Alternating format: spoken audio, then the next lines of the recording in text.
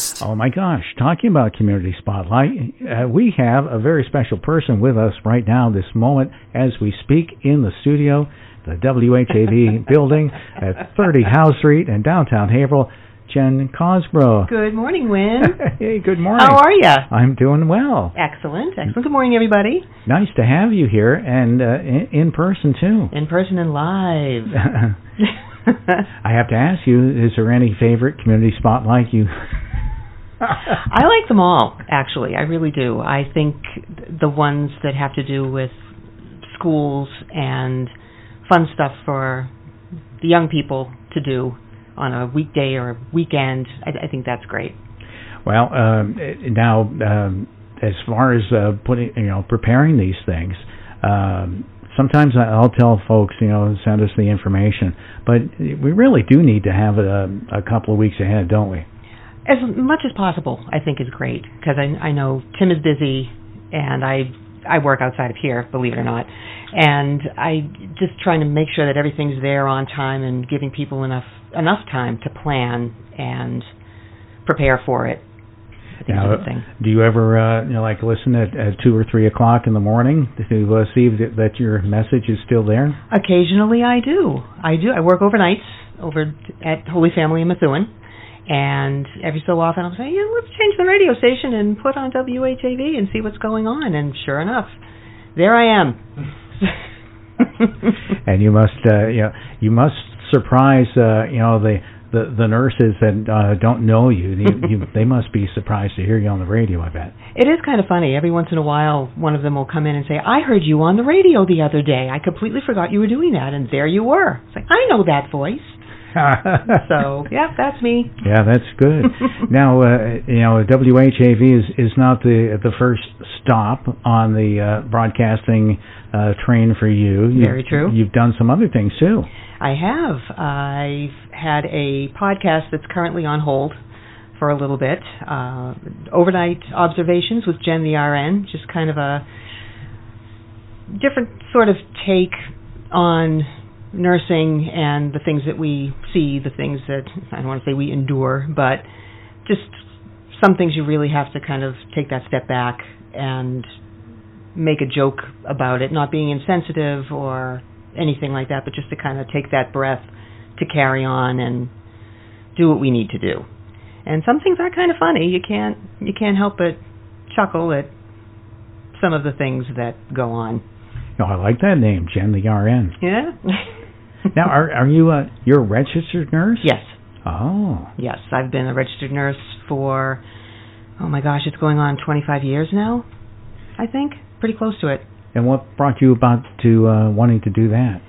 Well, I ended up a single mother at a fairly, not young age, but in my early 30s. And I had thought, I should go back to school for something, I don't know what. And originally I'd gone to school for radio. I went to Emerson College first out of high school.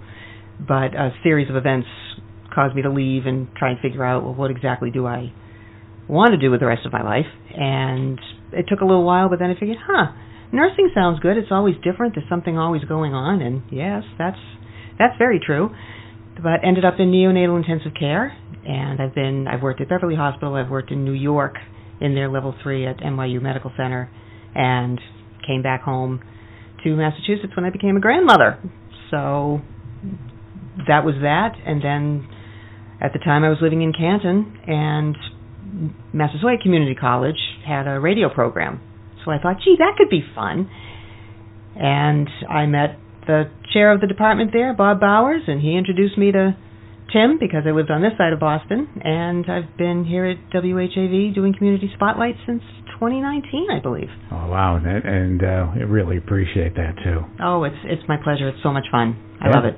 And it's important, too. It's local programming. And news doesn't have to be political news or anything like that. It's news that affects people. Right. And there's so much more to it than the politics and the doom and the gloom. You want to do something fun. You want to bump up your community and let everybody know that they are a community. I think people are so separated now because of technology and social media and all of that other stuff. But the force of people getting together and having a good time, that's kind of putting all those good vibes out into Oh yeah, and I've been at radio stations that no longer exist, and I know a lot of people in organizations that they're crying out. There's no way we can tell people what we're up to. The nice thing about the radio, and I'll get on my soapbox, is that you don't have to have an account. You don't have to you don't have to risk being banned from the account, and you just. And you don't have to worry about algorithms or anything like that. Right. You just turn on the radio. Yep. It's right there. Yep. And people are still listening to the radio, from what I understand. A lot. Yeah. Yeah. Radio. Radio reaches on a weekly basis approximately 93% of the public, and we're talking about. Terrestrial radio, satellite radio is a much smaller segment right there, and podcasts are even but even smaller than that. It's okay. It's okay. But no, I'm glad you're doing that. You mentioned in New York, level 3. What's that? It's a more intensive care for newborns, premature newborns. I think the youngest baby I took care of was a 24-plus week gestation baby who normally probably wouldn't survive outside in the world. But the great teams that we had there and the advances in medicine, that baby was with us for about, 6 months. And when she was first born, she was 480 grams, which is well under a pound.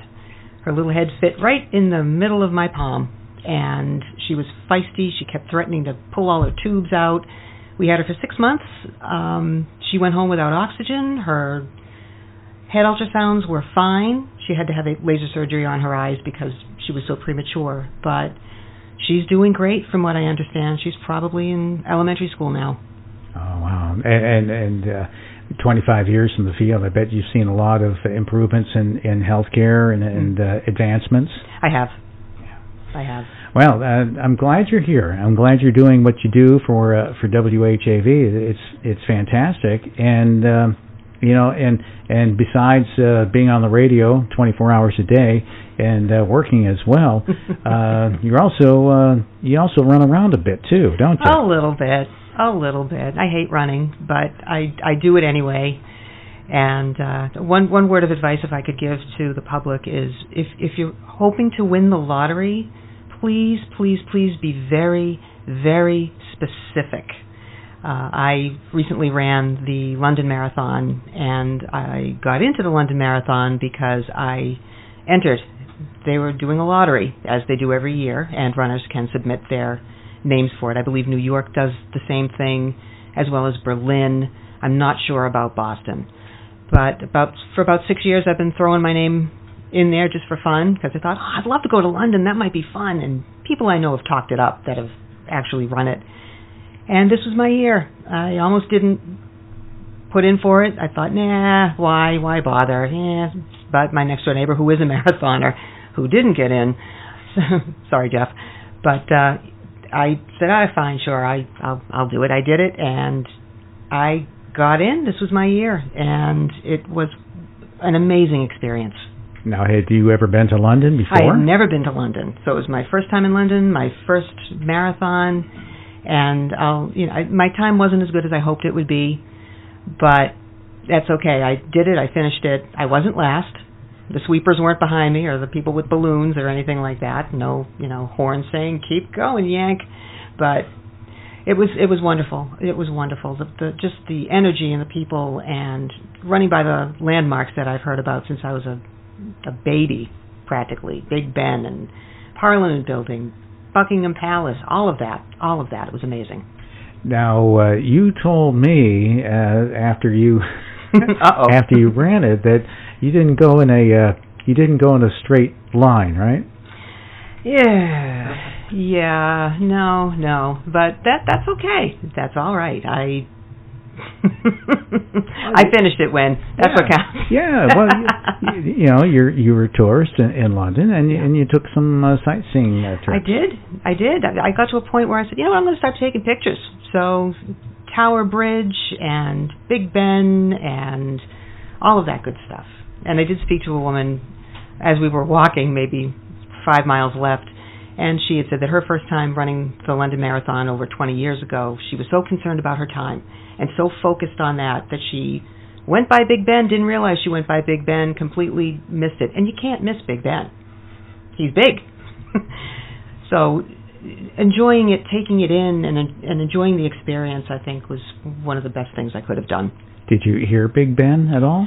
After I ran by him, I ran by him around 5 minutes of 6 in the evening, and as I was carrying on, well, maybe run might be too strong a word, I was walking quickly at that point, but I did hear him go off, so it was kind of like, yay! Oh, that's it was nice. neat. Yeah. It was very loud and very British. And you also got a medal, too. I did get a medal. Explain what that looks like and what's on it. Well, it's really cool. It's heavier than I thought it would be. It has the year. This year's theme was We Run Together. And on the medal and on the finisher's shirt, it says We Finished Together. So that's really neat. It has 2023. It has Braille on it as well because, yes, there are blind people who run the marathon. Some are legally blind. There are people that run with people holding their hand, guiding them, which I thought was great. Elvis ran the marathon as well. I thought I'd throw that in there, among other different critters and people. On the reverse of the medal in a circle are all the different landmarks that I ran by or ran on. And the Cutty Sark, the Tower Bridge, again, Big Ben, Parliament Building, the London Eye, it just amazing. It was an amazing experience. I thought Cutty Sark was like a drink. It is, but there is an actual ship. I did not know that. Yeah, it's gorgeous. So now you've done the London Marathon. I know that you've done the New York City Marathon? New York City half. Half marathon. The half, yes. Okay. Did that take like half the time? About, yeah. Yeah. My time was better than I thought. Is that a lottery one to get into? Sort of, kind of. You can register for it, and generally you'll be able to get in. So like the Chicago Marathon, if you enter for a spot in the Chicago, I don't think I've known anybody that hasn't been allowed entry. So have you done that one? I was going to a couple of years ago before the pandemic, but I was getting into my car one day and I pulled something in my back, and that kind of threw me off for a couple of weeks. But I did go to cheer on some friends. Did you do the Boston Marathon? Not yet. Okay. I don't know. There's a big hill in that one. And London was kind of flat, so we'll see. We'll see. All right. Well, that makes sense. My daughter, my youngest daughter, she did the Boston. She got into the Boston Marathon when the pandemic hit, but she got in on a fundraising thing. Great. She was raising funds for cancer research. Did quite well with that, and she ended up running the marathon on the treadmill. Oh, yeah. Those virtual marathons, they're great though. I mean, not the same. No, not at all. But before we go, you're a movie star, aren't you? I don't know if I go that far, but I am a SAG-AFTRA member, and I was at Medical Industrials in New York is how I was able to earn my SAG card before the unions combined. And in 2016, I was lucky enough to audition for and book the role of a Tylenol nurse in Patriots Day, starring Mark Wahlberg. So at about 41 minutes in, if you're watching it, don't blink or look away. You'll hear me before you see me. I'm giving him Tylenol for his bum knee.